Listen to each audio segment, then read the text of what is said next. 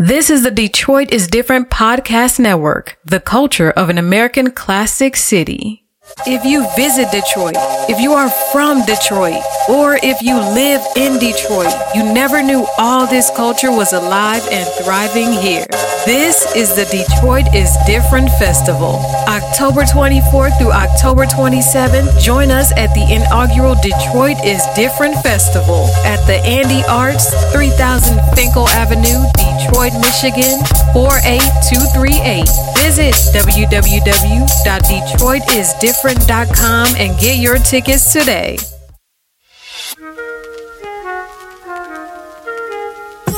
What's up, people? It's me, Ramon.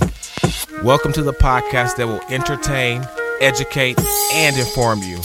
Grab a bowl and get ready for this serving of cornbread and caviar.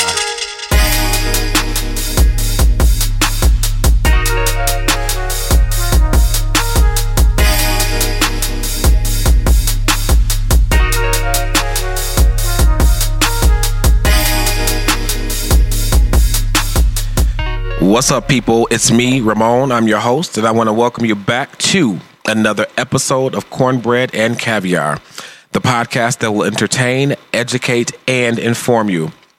Thank you for joining us today for what promises to be an edible experience. Follow us on Instagram at Eat Cornbread and Caviar, and feel free to hit us up at eatcornbreadandcaviar@gmail.com. We'd like to hear from you, thoughts, comments, questions, concerns, ideas, show ideas, positive feedback, negative feedback, whatever it is, we want to hear from you. Today I'm joined by one of my hardest working producers and co-host, the phenomenal, never to be underestimated, the pretty boy himself. Good morning, everybody. Did you miss me? Did you miss me? Yes, you did. It's Maria Renee. Just kidding, everybody. It's James Brandon, a.k.a. Brandon the Stallion.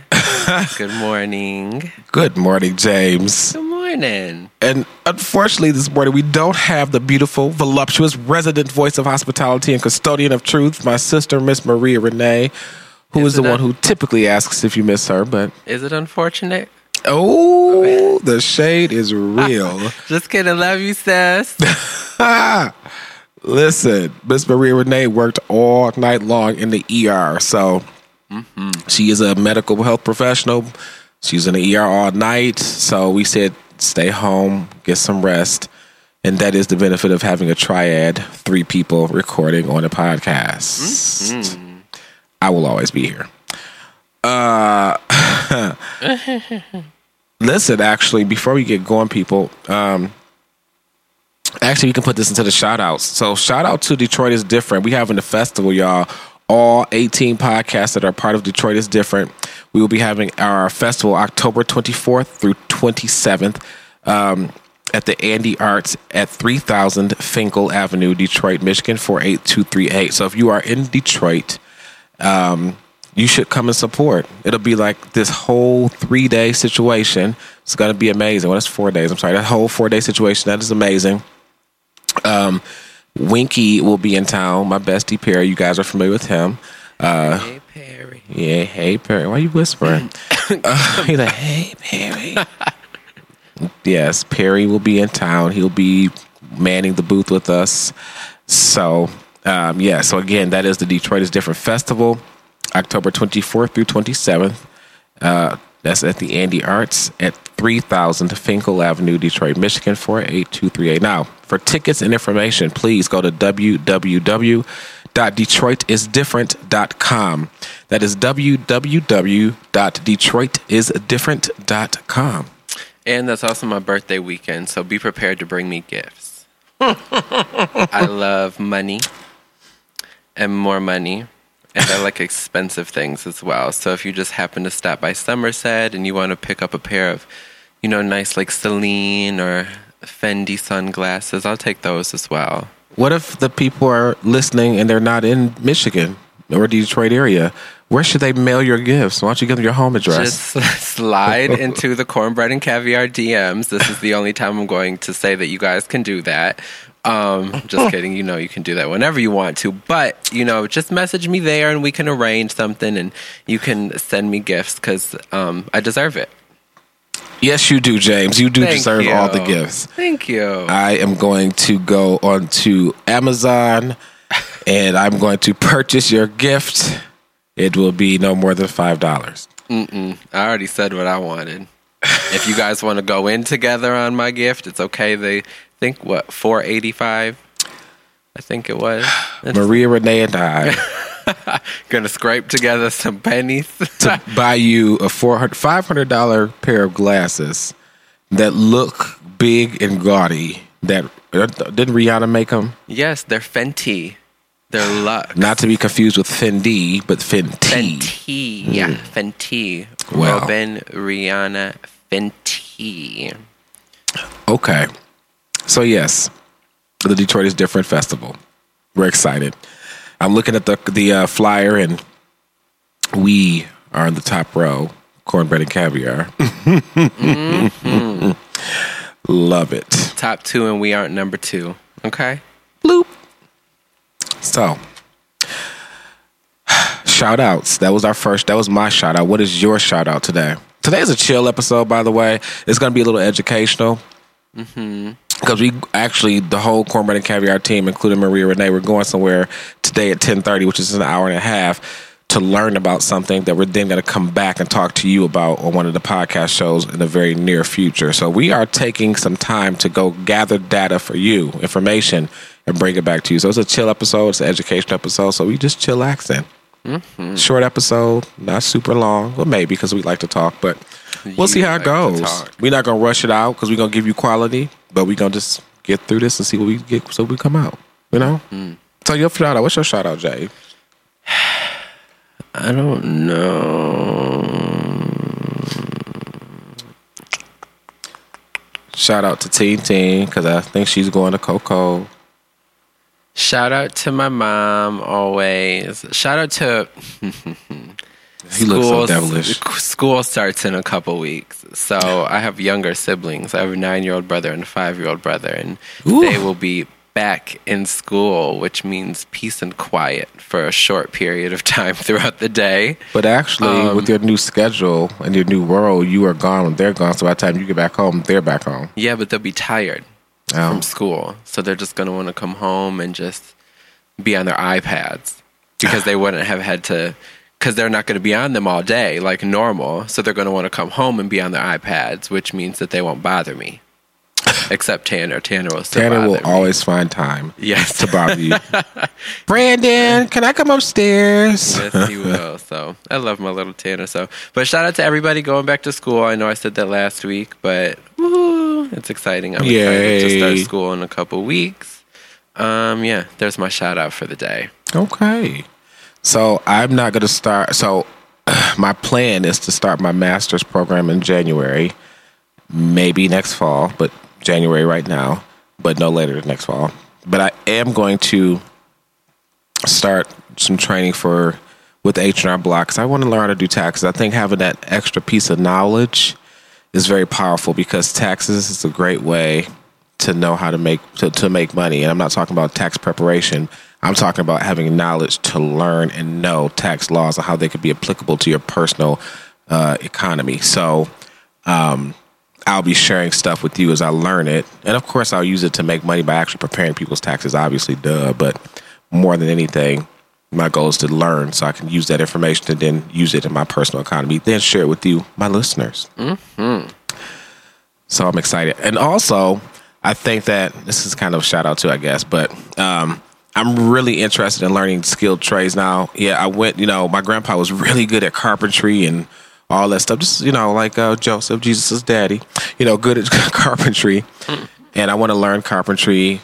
I want to learn electrical stuff and plumbing and HVAC. I want to learn all that stuff because it'll all build into me being a realtor and acquiring homes, making them really nice, and then selling them at reasonable prices to my people because I really want all of my people to have some ownership on a piece of land, on something. I think that's very valuable. As we talked about a couple episodes ago, we talked about renting versus owning. Okay. So that's it. So I did not prepare a random question of the day, but I'm sure I can figure out one from the top of my head. No, it's okay. We don't really have time. Oh, yes, we do. No, we don't. We always have time. We don't actually have time. We have somewhere to be. So we don't have time for you to figure this out. Give me a second. We have time. We've got somewhere to be, but we are still going to give quality to our listeners. And some people really enjoy the random question of the day. So I want to make sure I give them a random question of the day. Here is the random question of the day. If you could be a member, any person of the opposite sex right now, who would you be? Rihanna. Why? 'Cause she's a bad bitch. Okay. I've always loved Rihanna. Since like middle school, I've been obsessed with Rihanna. She's a fashion icon. I love her music, just the way she styles herself. She expresses herself through her clothing and through her music. And I've always been able to relate to that. And then right now she's literally building an empire with Fenty Beauty, Savage Fenty. She's had her collabs with Fenty Puma and Fenty and Stance. And now she has her luxury house of clothing with LVMH, which is just Fenty. So she's coming for everybody coin. And, she's always just living her life. And I love that. So what about you? But I'm already a woman, so should I choose a man then? Biologically, I'm assuming you are a man. So, okay. All right. I'm fish, though. So, Be yourself. Yeah. Now, who would you be? Ramonisha? Who the fuck is Ramonisha? You. No. I literally, honestly, would be probably Beyonce or Oprah, only because I want to feel what it's like. Well, first of all, to have a shitload of money. I want to know what it feels like to have $1 billion in the elevator. That's a heavy ass elevator. But I really want to know what it's like to be able to influence a mass of people, like a whole lot of people. I mean, a lot of celebrities have that. Even Ariana Grande. Then you tell me that Selena Gomez had a lot of followers at some point. I think she has over 100 million. Beyonce has over 100 million.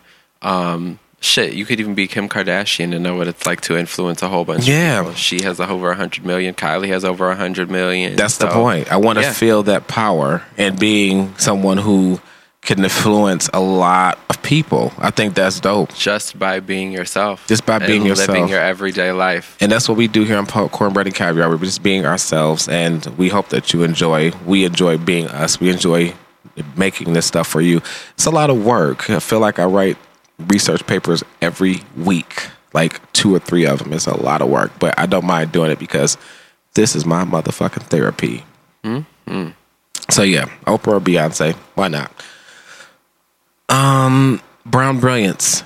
So now this, oddly enough, we've not done this individual for some odd reason.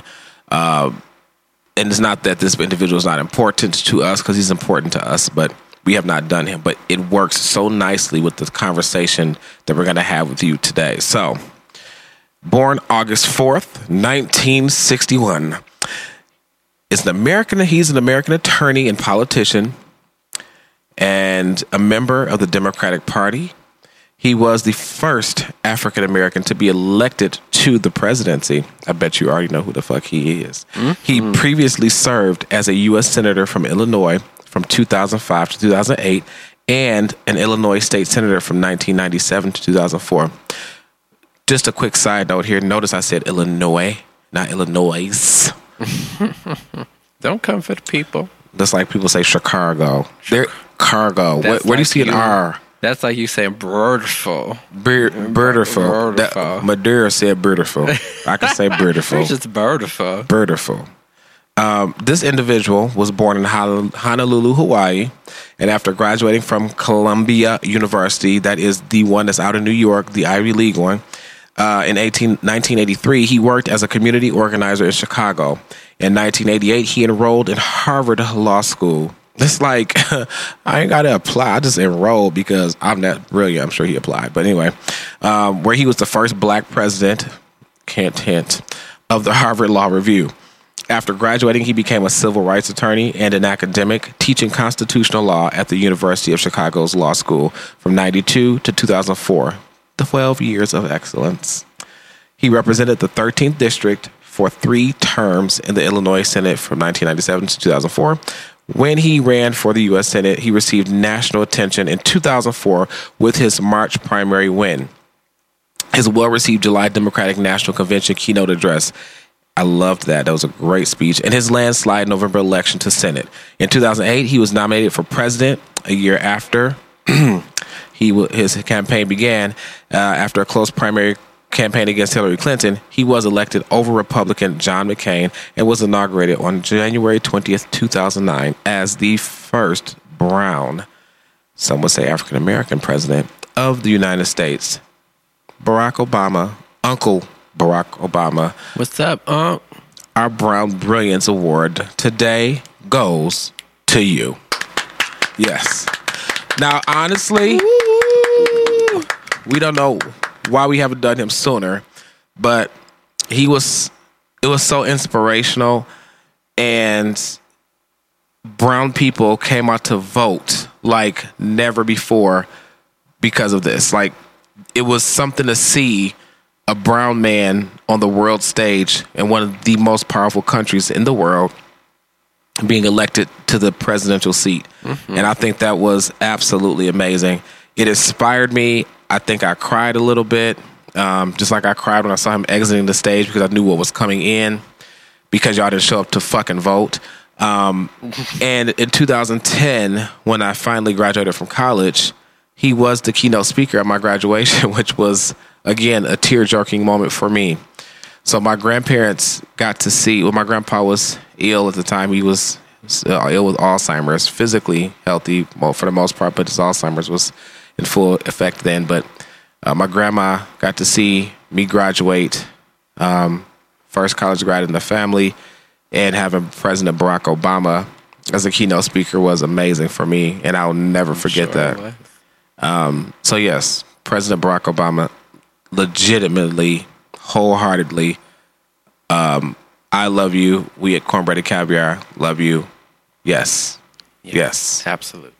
Now for the meat of the day.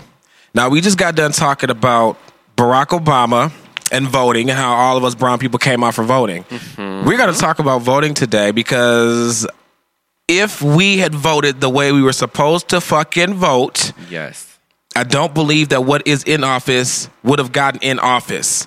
That is that thing, that infestation. Listen, we're not going to take a partisan side on the podcast here because we want to encourage you to vote and express your voice. So we're not going to say be Democratic, be Republican, be moderate. Whatever you are, that's fine. Be right. Yeah, be right and vote. And honestly, it's like if you had taken anybody, whether you were Republican, if you had a logical thought process, you would know that what's in office is not right. If you're Democratic and you had a logical thought process, you know that what's in office is not right.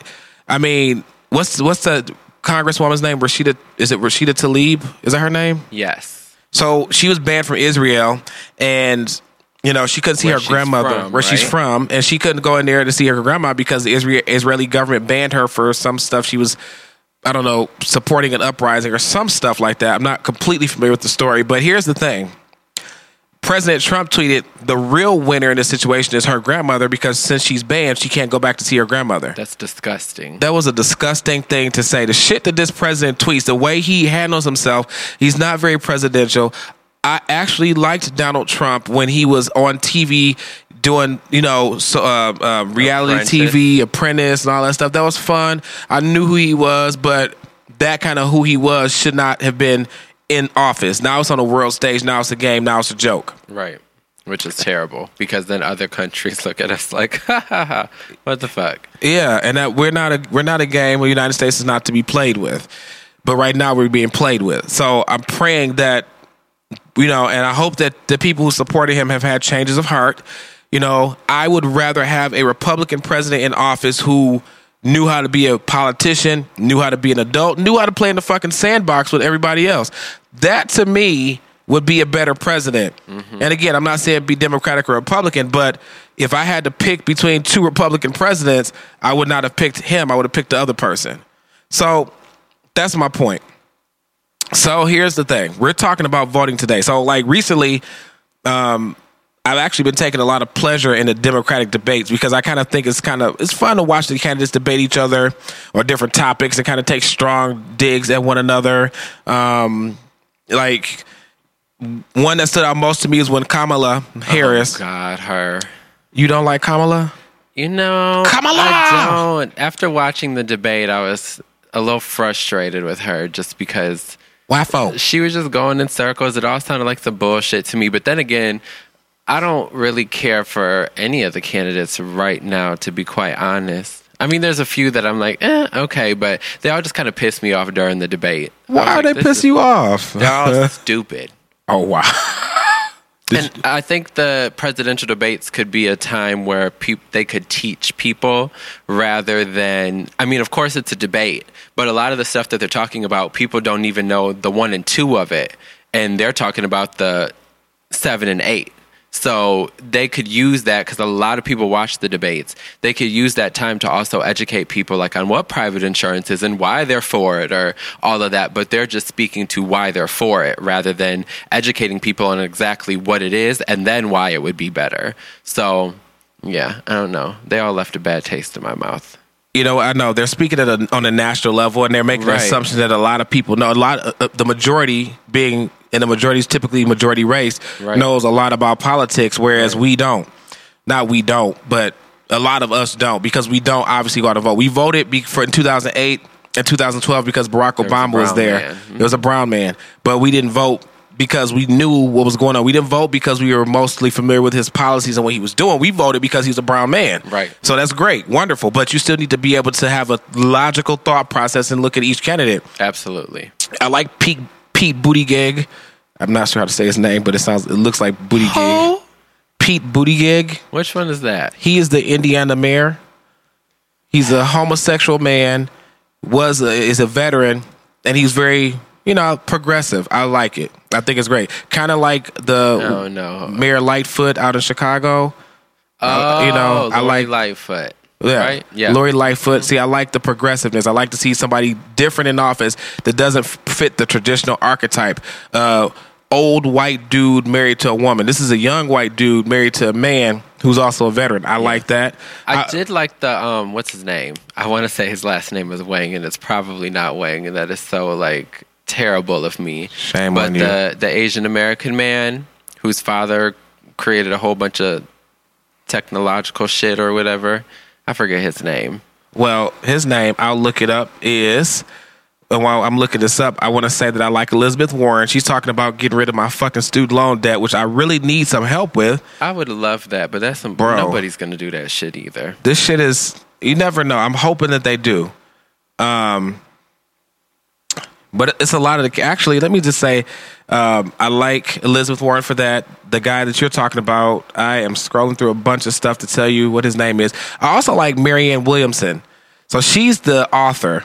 I like her. I love her. I'm not going to even lie. I love her. I think that she, with a little bit of polishing for politics, I think she might be okay. She's got to be tough with, because I think she'd be, actually, to be honest, maybe not for the presidency, but something on a national level here in the United States to help, because I like what she has to say. She actually has a lot of valuable things to say. Yeah. She keeps calling all the candidates out for their shit, saying, you guys are talking about all this extra shit, but this is not what we need to be talking about. We need to be talking about this, that, blah, blah, blah. And I think that's important. Andrew Yang is the one you're talking about. Yes. And I like that he's talking about, hell, give me a check for $1,000 every month to help my personal financial situation. That'll pay off my student loans. That'll pay my mortgage. That'll put me in a better place.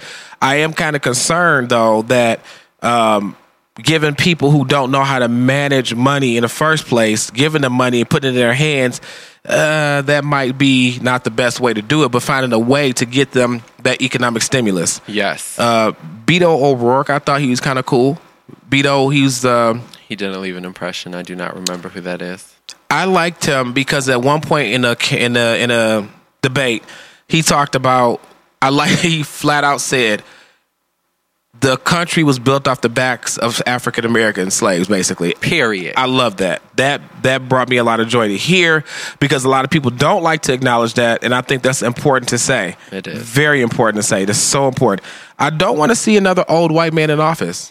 No, I'm tired of that bullshit. I'm not like, and it's not a racist comment. It's just that I don't want to see the same thing in office doing the same thing, doing the same thing. Now, somebody who doesn't understand my plight as an individual, I don't want to see that either. And I don't want to see another billionaire in office. Well, even if there's a progressive individual in the office, their take on things could still be just that of an old white man that's in office. So the progressive individual themselves also, just because it's a young, non-brown homosexual man, they could still be privy to some bullshit. So they could be, but they're still going to have some views that are more likened to my perspective as a progressive individual myself. It depends on who it is, because a lot of the white gays don't like the brown gays.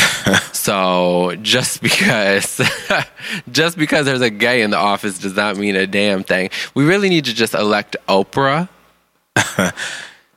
Well, if Maria Renee would say okay no, because Maria Renee is still mad with Oprah for putting that Michael Jackson thing out there. Right. She's still pissed off.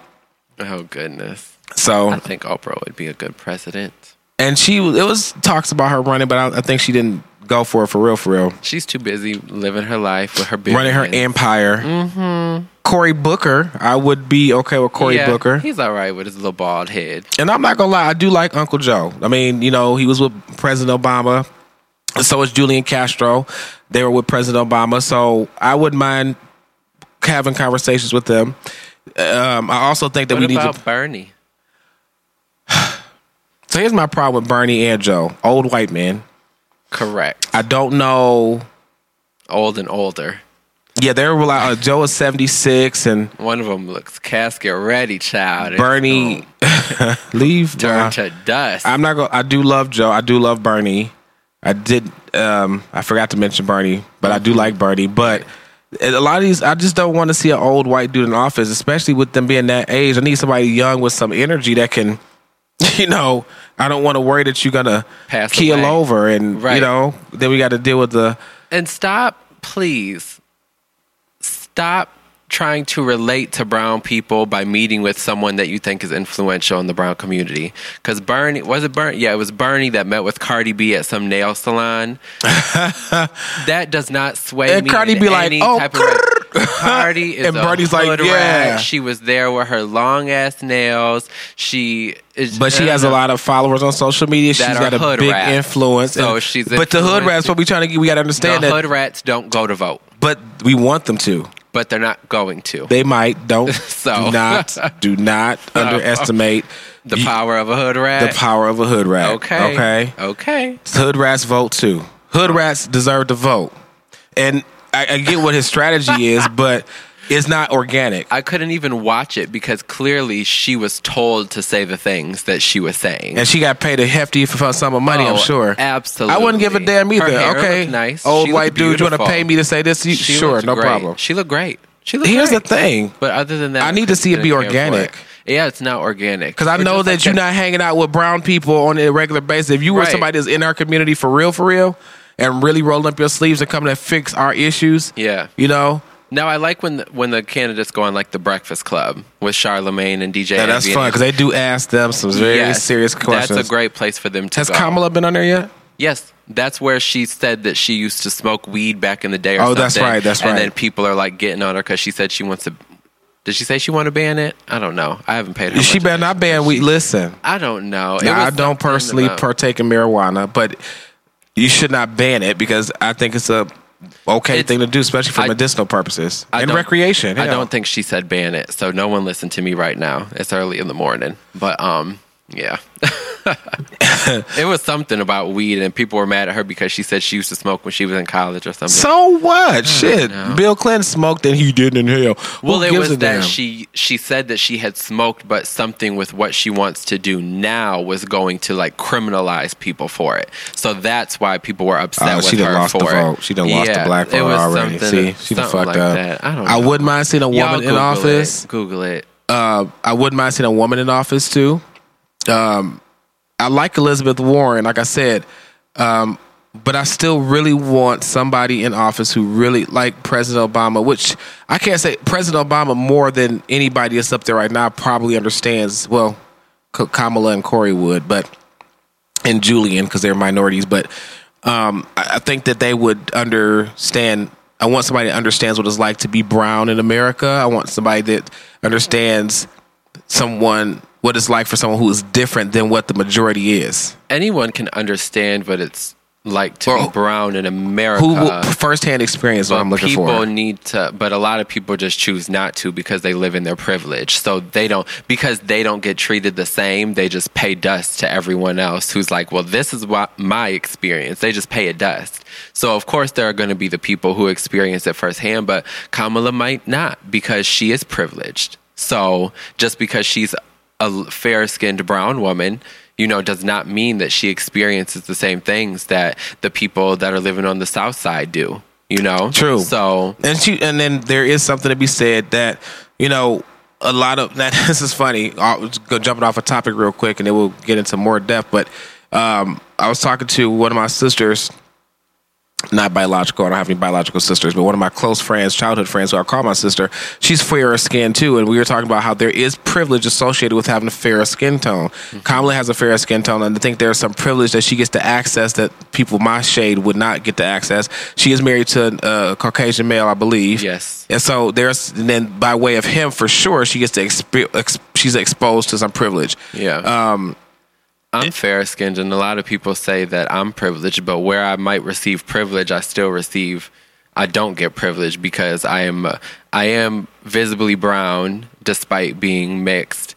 But if I'm not being attacked for being brown, I'm being attacked for being gay. If it's not gay, it's because I'm feminine. If it's not one thing, it's the other. So just a whole bunch of bullshit. It doesn't take away the fact that you still get privilege. That's the point. You still get some privilege. And I might get privilege in some areas, but where I might get cut some slack, something else is not okay for someone. So it just. But you still have rings where you can get your privilege can take you different places. Someone like me, I'm brown. That's it. It doesn't matter. Wherever I go, I'm this darker brown color. I'm going to be barred at everywhere. I don't have anywhere where I can get privilege run with it. We all get some privilege. You talk good. So you get some privilege. No, I speak well. Thank you. You talk good. So you get some privilege that some people do not because you can talk good. Well, I have a podcast, so there. But yeah, that's our take on the candidates. I kind of like it. I like that Kamala. It was a good political. I don't know if I like it. I do. Like I said, I like my Uncle Joe. He's definitely invited to the picnic, although he's Uncle Joe, but I like Joe Biden. But Kamala, she framed him as a politician who basically in the past engaged in policy that was racially charged with the, I forgot what it was about, shuttling kids, school children. I think that was something that she really did to boom, she really knocked him down. Yeah. Changed my perception of him too, so it worked. But I still like Uncle Joe. But then simultaneously, while she was saying it, if everybody didn't catch it, was when I was a child, this thing happened that you put in place. Now she's saying, you old as fuck, bro.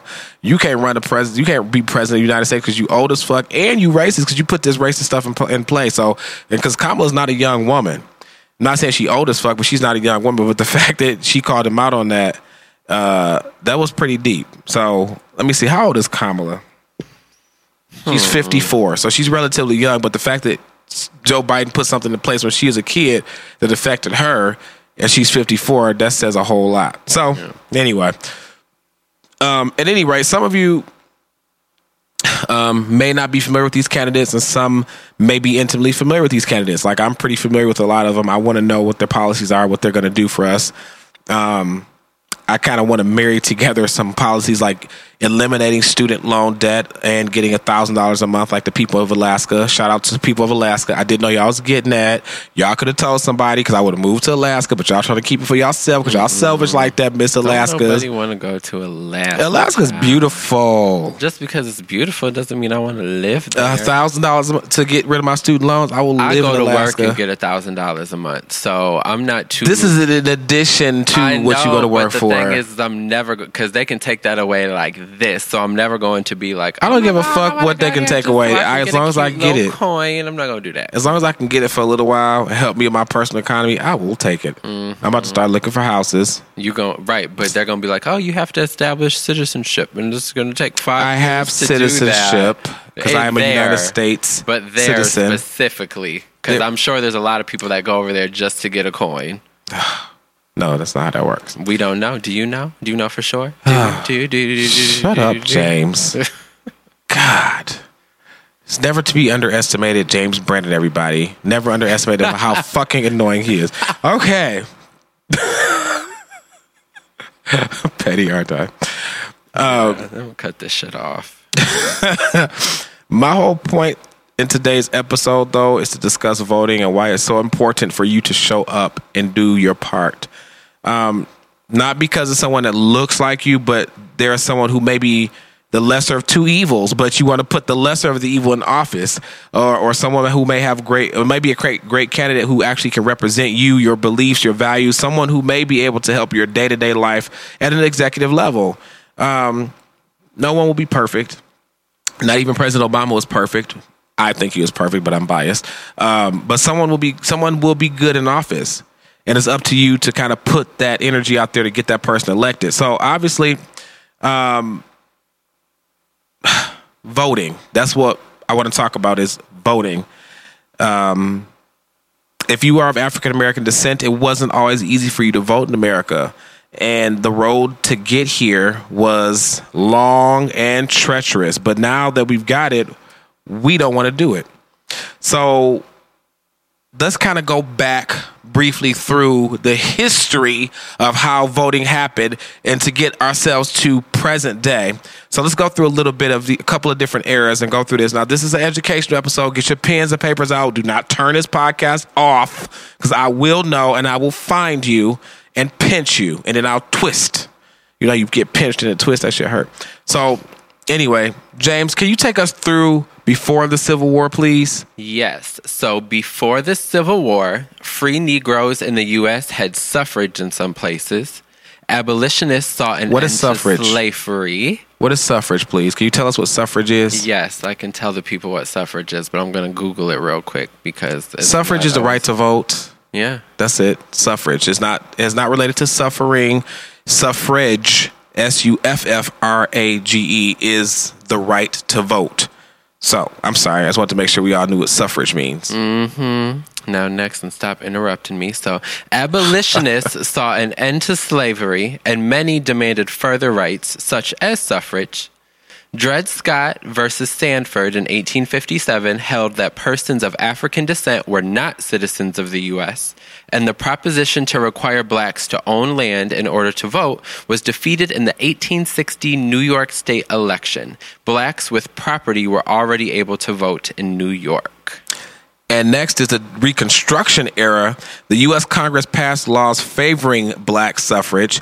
In practice, blacks still faced obstacles to vote. So some of the black codes passed shortly after the legal abolition of slavery explicitly prevented blacks from voting. And most of these laws were repealed or invalidated. Now, the black codes, in case you don't know, these were laws passed in 1865 and 1866 by southern states in the United States after the American Civil War in order to restrict African Americans' freedoms and compel them to work in a labor economy based on low wages or debt.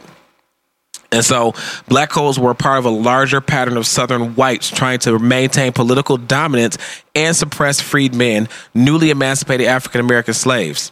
So black codes were essentially replacements for slave codes in those states. And before the war, some states that had prohibited slavery also enacted black codes. And I do believe that Michigan may have been one of those places. Sucks. The 15th Amendment to the United States Constitution, adopted in 1870, stipulates that the right of citizens of the United States to vote shall not be denied or abridged by the United States or by any state on account of race, color, or previous condition of servitude. The Enforcement Acts increased federal penalties for voter intimidation, particularly by white terrorist groups such as the Ku Klux Klan. Ku Klux Klan. It is the KKK. Now, there was an 1873 Colfax massacre occurred when white locals fought with blacks and federal troops over black voting in Grant Parish, Louisiana. So it's a lot. Just, you know, we're taking you through this so you can understand a lot of that's what's happened. This one is really deep. So in the United States versus Reese in 1876, the court upheld voting requirements such as literacy tests, which do not explicitly discriminate on the basis of race. Now, that's some bullshit. This is another example of systemic racism. Obviously, there were lots of African Americans who could not read because when you were enslaved, you're not allowed to read. Being able to read as a slave means, listen, education and knowledge is power. If you don't have the education and the knowledge, then you don't have power. That's why oftentimes they'll say, if you want to hide something from a black person, put it in a book. Learn to read if you literally are illiterate. And literally contact Cornbread and Caviar. We'll help you find the resources, not a problem. Or if you don't read currently, get a book and read. Find some information, find some knowledge. But the point I'm making is it was illegal to read, and not being able to read meant that they could keep you enslaved in the mind, especially because you didn't have the knowledge. Mm-hmm. So back in the 1876, you can't vote if you can't read. We know that most black people couldn't read because they were not allowed to read because they were enslaved. So a lot of blacks couldn't read. They were just all about survival. So now you're going to put this shit in place to say you can't vote unless you can read. Okay. That's some bullshit. Absolutely. But that's what it was. Absolutely. What about after the Reconstruction era? Yes, so disenfranchisement after the Reconstruction era. Voting rights were one issue addressed by the Civil Rights Movement, which was 1896 to 1954. A group of black activists formed the Niagara Movement in 1905, rebuking the Atlanta Compromise and issuing a declaration which demanded universal manhood suffrage. The National Association for the Advancement of Colored People formed in 1910 and pursued voting rights mostly through litigation. In Gwynn versus United States in 1915, the Supreme Court struck down a grandfather clause which functionally exempted only white people from literacy tests. Now, see that? That's some bullshit. If you're white, you don't have to take a literacy test. But if you are other than white, you need to take a literacy test. If you can't pass it, you can't vote. Right? We need a bullshit chime. I'll just sing it every time. We don't know if your voice is good enough because you are a singer. However, I'm a vocalist. We're not even going to do this. We're not. We're crunched for time. We're crunched for time. To your part. But we're not rushing because we're giving our people quality. That's why I'm the executive producer, because I know that my people deserve quality.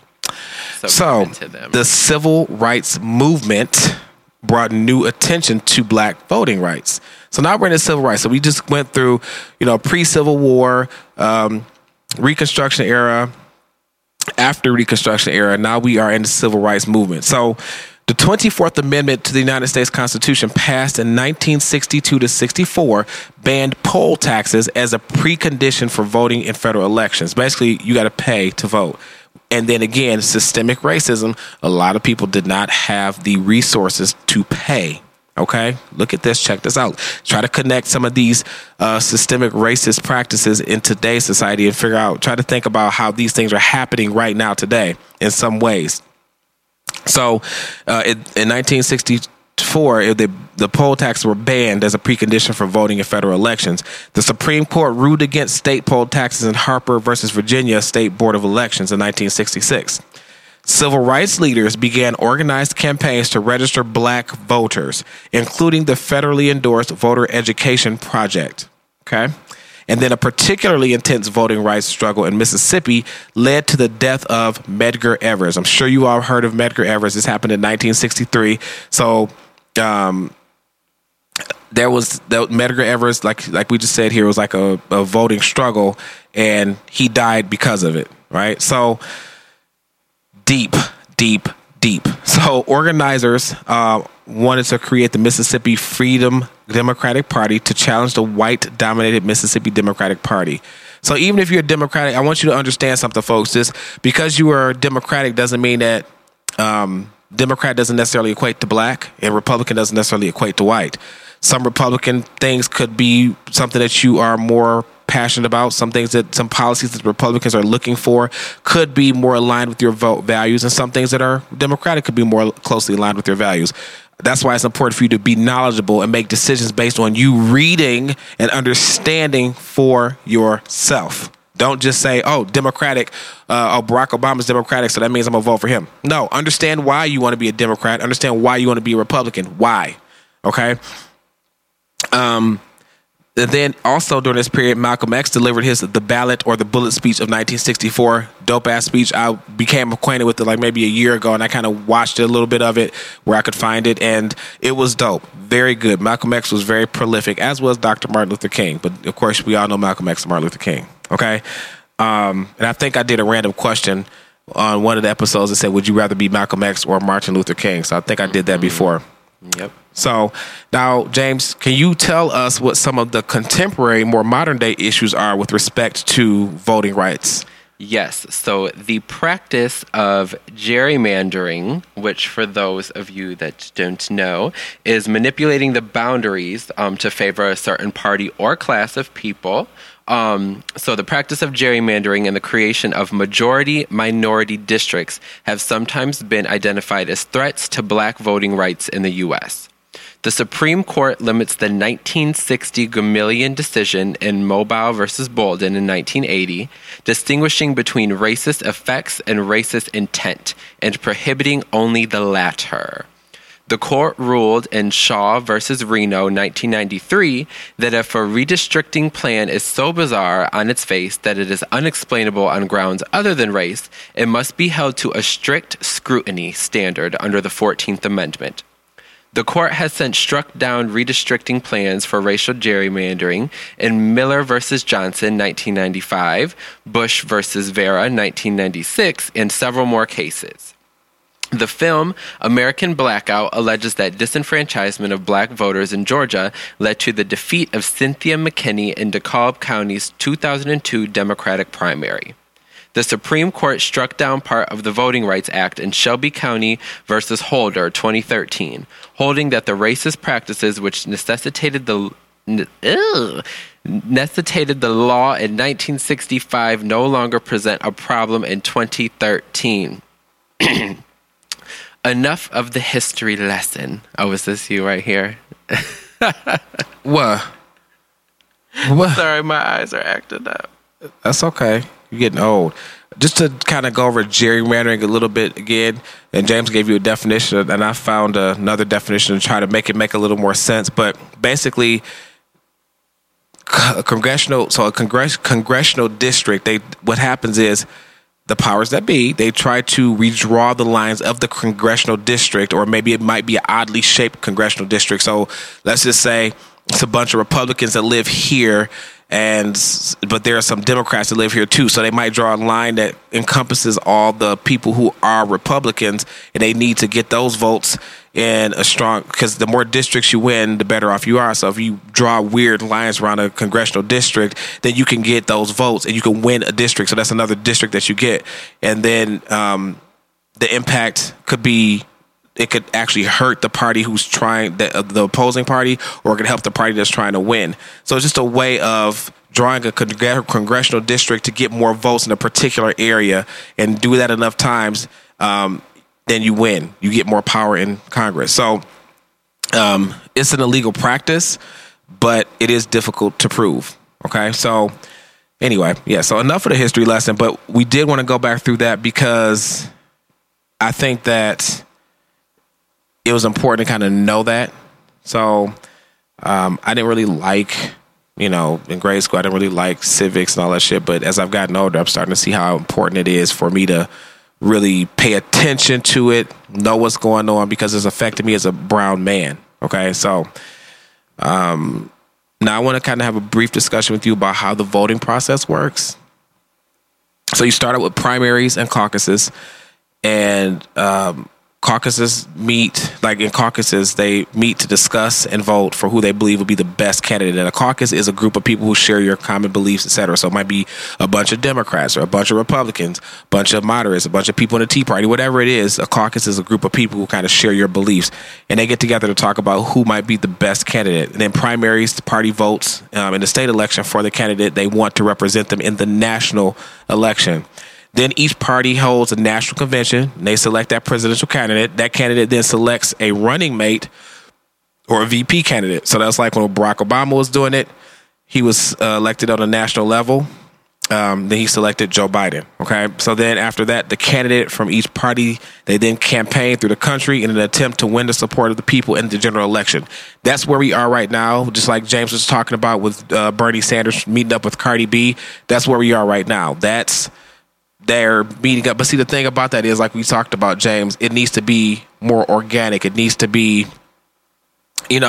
authentic. I don't want to see you hanging out with my people because you want our votes. Mm-hmm. I want to see you hanging with us because you legitimately understand our struggle and you legitimately want to help us out. So just hanging out with us on GP, that's not going to work, Yeah. So, Bernie, I'm not even thinking about you anyway. I like you, Uncle Bernie, but listen, okay? Yeah.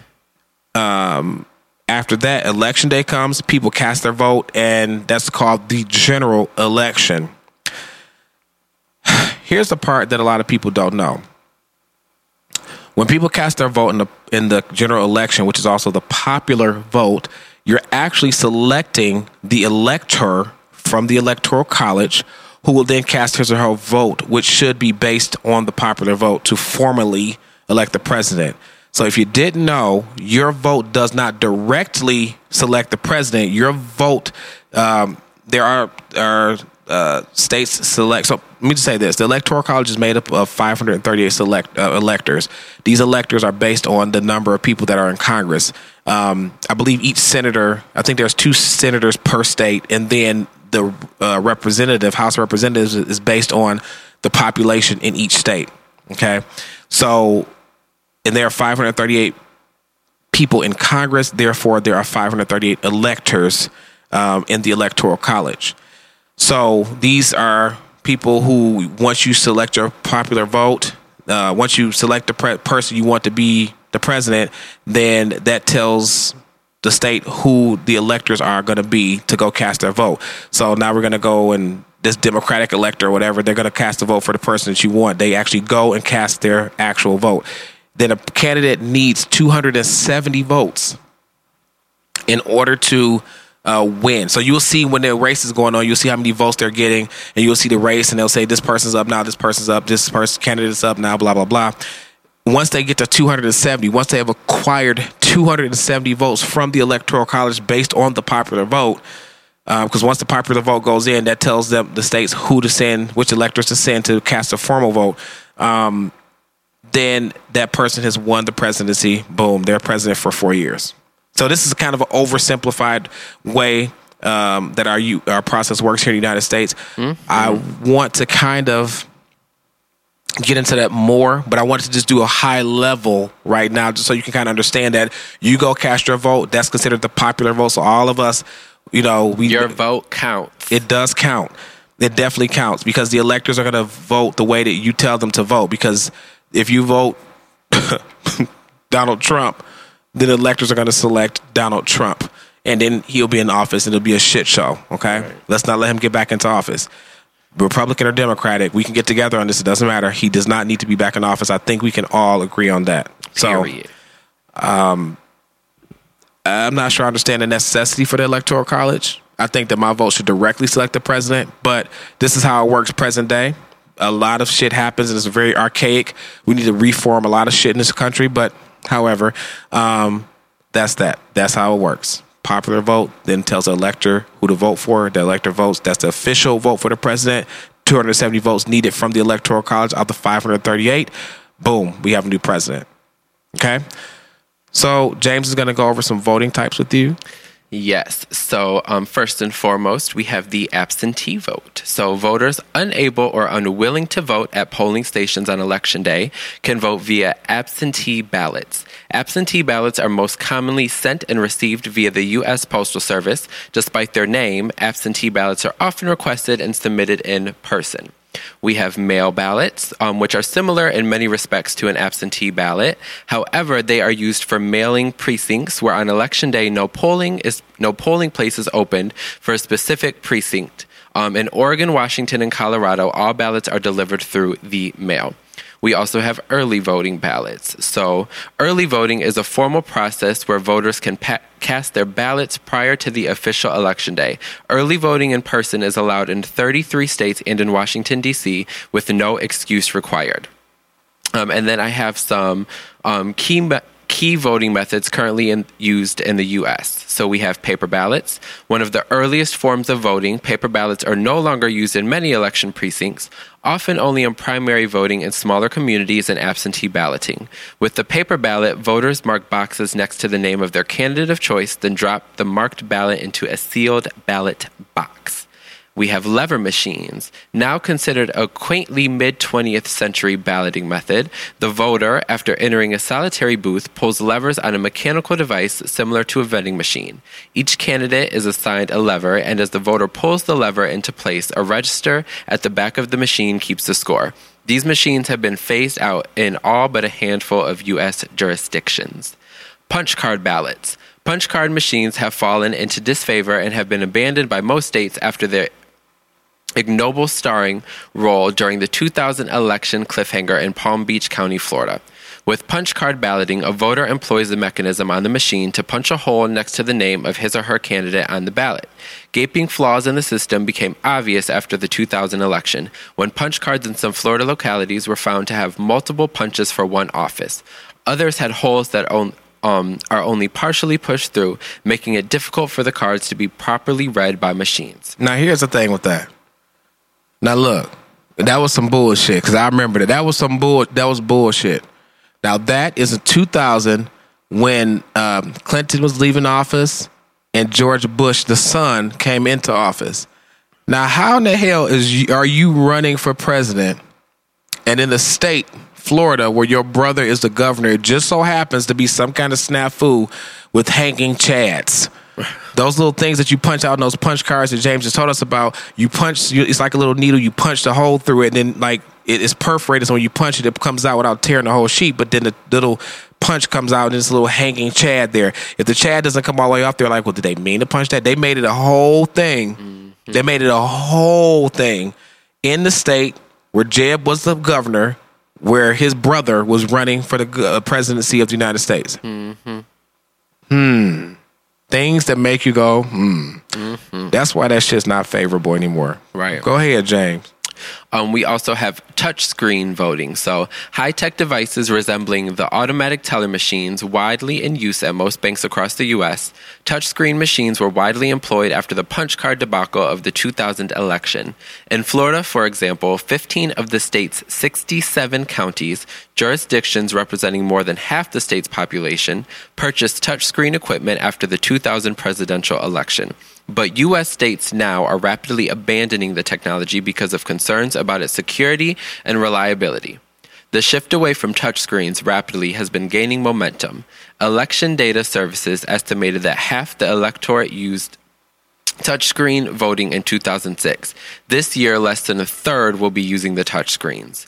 Some voters reported problems, including that the machines sometimes register to vote for the wrong candidate. Critics also have said the electronic machines are susceptible to tampering, even though election experts maintain there is no definitive proof of this. And then last but not least, we have optical scanners. Many localities, disillusioned with touchscreen voting, have been switching to paper ballots that can be read by optical scanners, the same technology used by U.S. students taking standardized computer-scored tests in school. Optical scanning equipment is being put in place in some jurisdictions because, unlike touchscreens, scanners maintain a record of each vote in the event of a recount. So far, that sounds pretty secure. But then you got those poor districts and poorer states and poorer counties that can't afford this technology. I don't trust any of this shit, honestly. I ain't gonna say. Yeah, I don't trust any of this shit. Still vote. Let your voice be heard, but we got to figure out how to reform the whole political process. This shit's antiquated and outdated. And I'm so glad to see, more diverse Congress, diverse senators, diverse representatives. I love it. So anyway, so that's that. This was a relatively short episode today. We wanted to go over this stuff because I think it was very, very important that we do. Well, it's not sure how long we've been talking, James. An hour. That's short. We go an hour and a half, 2 hours. That's us. No, Anyway, No, you don't know Nan. You don't know Nan. You know what? If you have anything you'd like to add about this episode, reach us at eatcornbreadandcaviar@gmail.com. Slide into our Instagram DMs at eatcornbreadandcaviar. We'd love to hear from you. If you want to know where we got the information from, a lot of it came from Wikipedia. We have other resources we pull from. Some of it's just my personal opinion or James's personal opinion. But if you want to know where our sources are, we'd be happy to share those with you.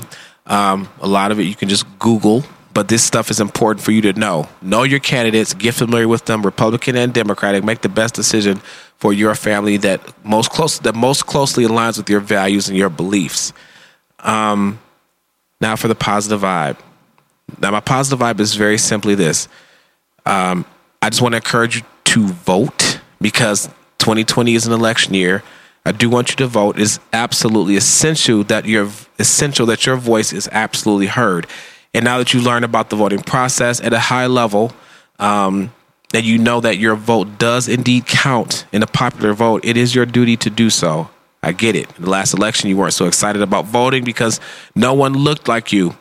President Obama was inspiring and charismatic, and he looked like you. He made you want to vote. But he did say at some point when this disease, this cancer that's in office now, got in office, he said he'd take it as a personal insult if brown people did not come out to vote. Please don't let him down again, okay? Please. If you want what happened last election to happen again next year during this voting cycle, keep your ass at home and don't vote. But if you don't like what's happening, if you think it's a game, and listen, quite frankly, I know that a lot of people you don't immediately see and you don't obviously overtly see the effects of having a president in office because this is happening at a national level and there's a lot happening on the world stage, but it does affect you right in your own state, in your own county, in your own town, on your street, in your house. It does affect you because it's all about systems, and all these systems that are affected at a federal level, they then affect you at a state level, then at a local city level, et cetera, et cetera. So please understand it's important. You may not see it overtly, but it's so important that you get out there to vote. Get out there, cast your vote. Your vote counts. Mm-hmm. James, any closing comments? No, I don't have any closing comments. That is your closing comment, that you don't have any closing comments. Then I guess that is. My closing comments, please vote. I just said it in the positive vibe. Please vote. So listen, folks, as usual, it's me, Ramon. I want to thank you for listening today. I did enjoy discussing this topic because I thought this was important. I've been asking a lot of people and having a lot of political discussions with people in my neighborhoods and communities, just talking to people as I often do. They didn't understand what the Electoral College was, why it was in existence, etc. And I said, like I said, we'll get into more depth on future episodes, but I wanted to give that to you at a high level so that we can at least be ready to talk about it and listen. Share this episode, please, because people need to hear this. They need to understand this. And it doesn't cost you anything to subscribe, rate, comment, and share. It literally costs you nothing but a few seconds of time. You can find us on iTunes, Stitcher, Google Play, and Spotify. We're out here, so help us out and share us out. If you want to connect with us, comments, questions, concerns, hit us up at eatcornbreadandcaviar@gmail.com or slide into our DMs again at eatcornbreadandcaviar on Instagram. Hit us up in our DMs there as well. Listen, this is Ramon, your host, and we are out. Remember to like, share, subscribe, and always listen on Stitcher, Google Play, Apple Store, and Spotify. You're listening to the Detroit is Different Podcast Network.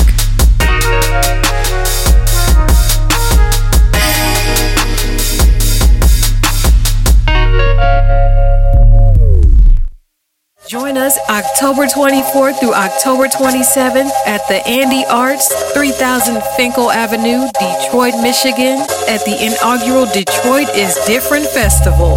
The collage of sound, sight, taste, feel, and scent of Detroit from all walks of life. Join Piper Carter, Frida Sampson, Unicorns Are Real, Josh Adams, The New Kids, Group Text, Jennifer Crawford, Care Michigan, Audra Carson, My Natural Hair, Cornbread and Caviar, Kari Frazier, Sterling Tolls, Bodie James, and more artists. The Detroit is Different Festival provides you the rare opportunity to witness, experience, and familiarize yourself with the diverse subcultures that make Detroit different. Experience this all for $50. Visit www.detroitisdifferent.com and get your tickets today.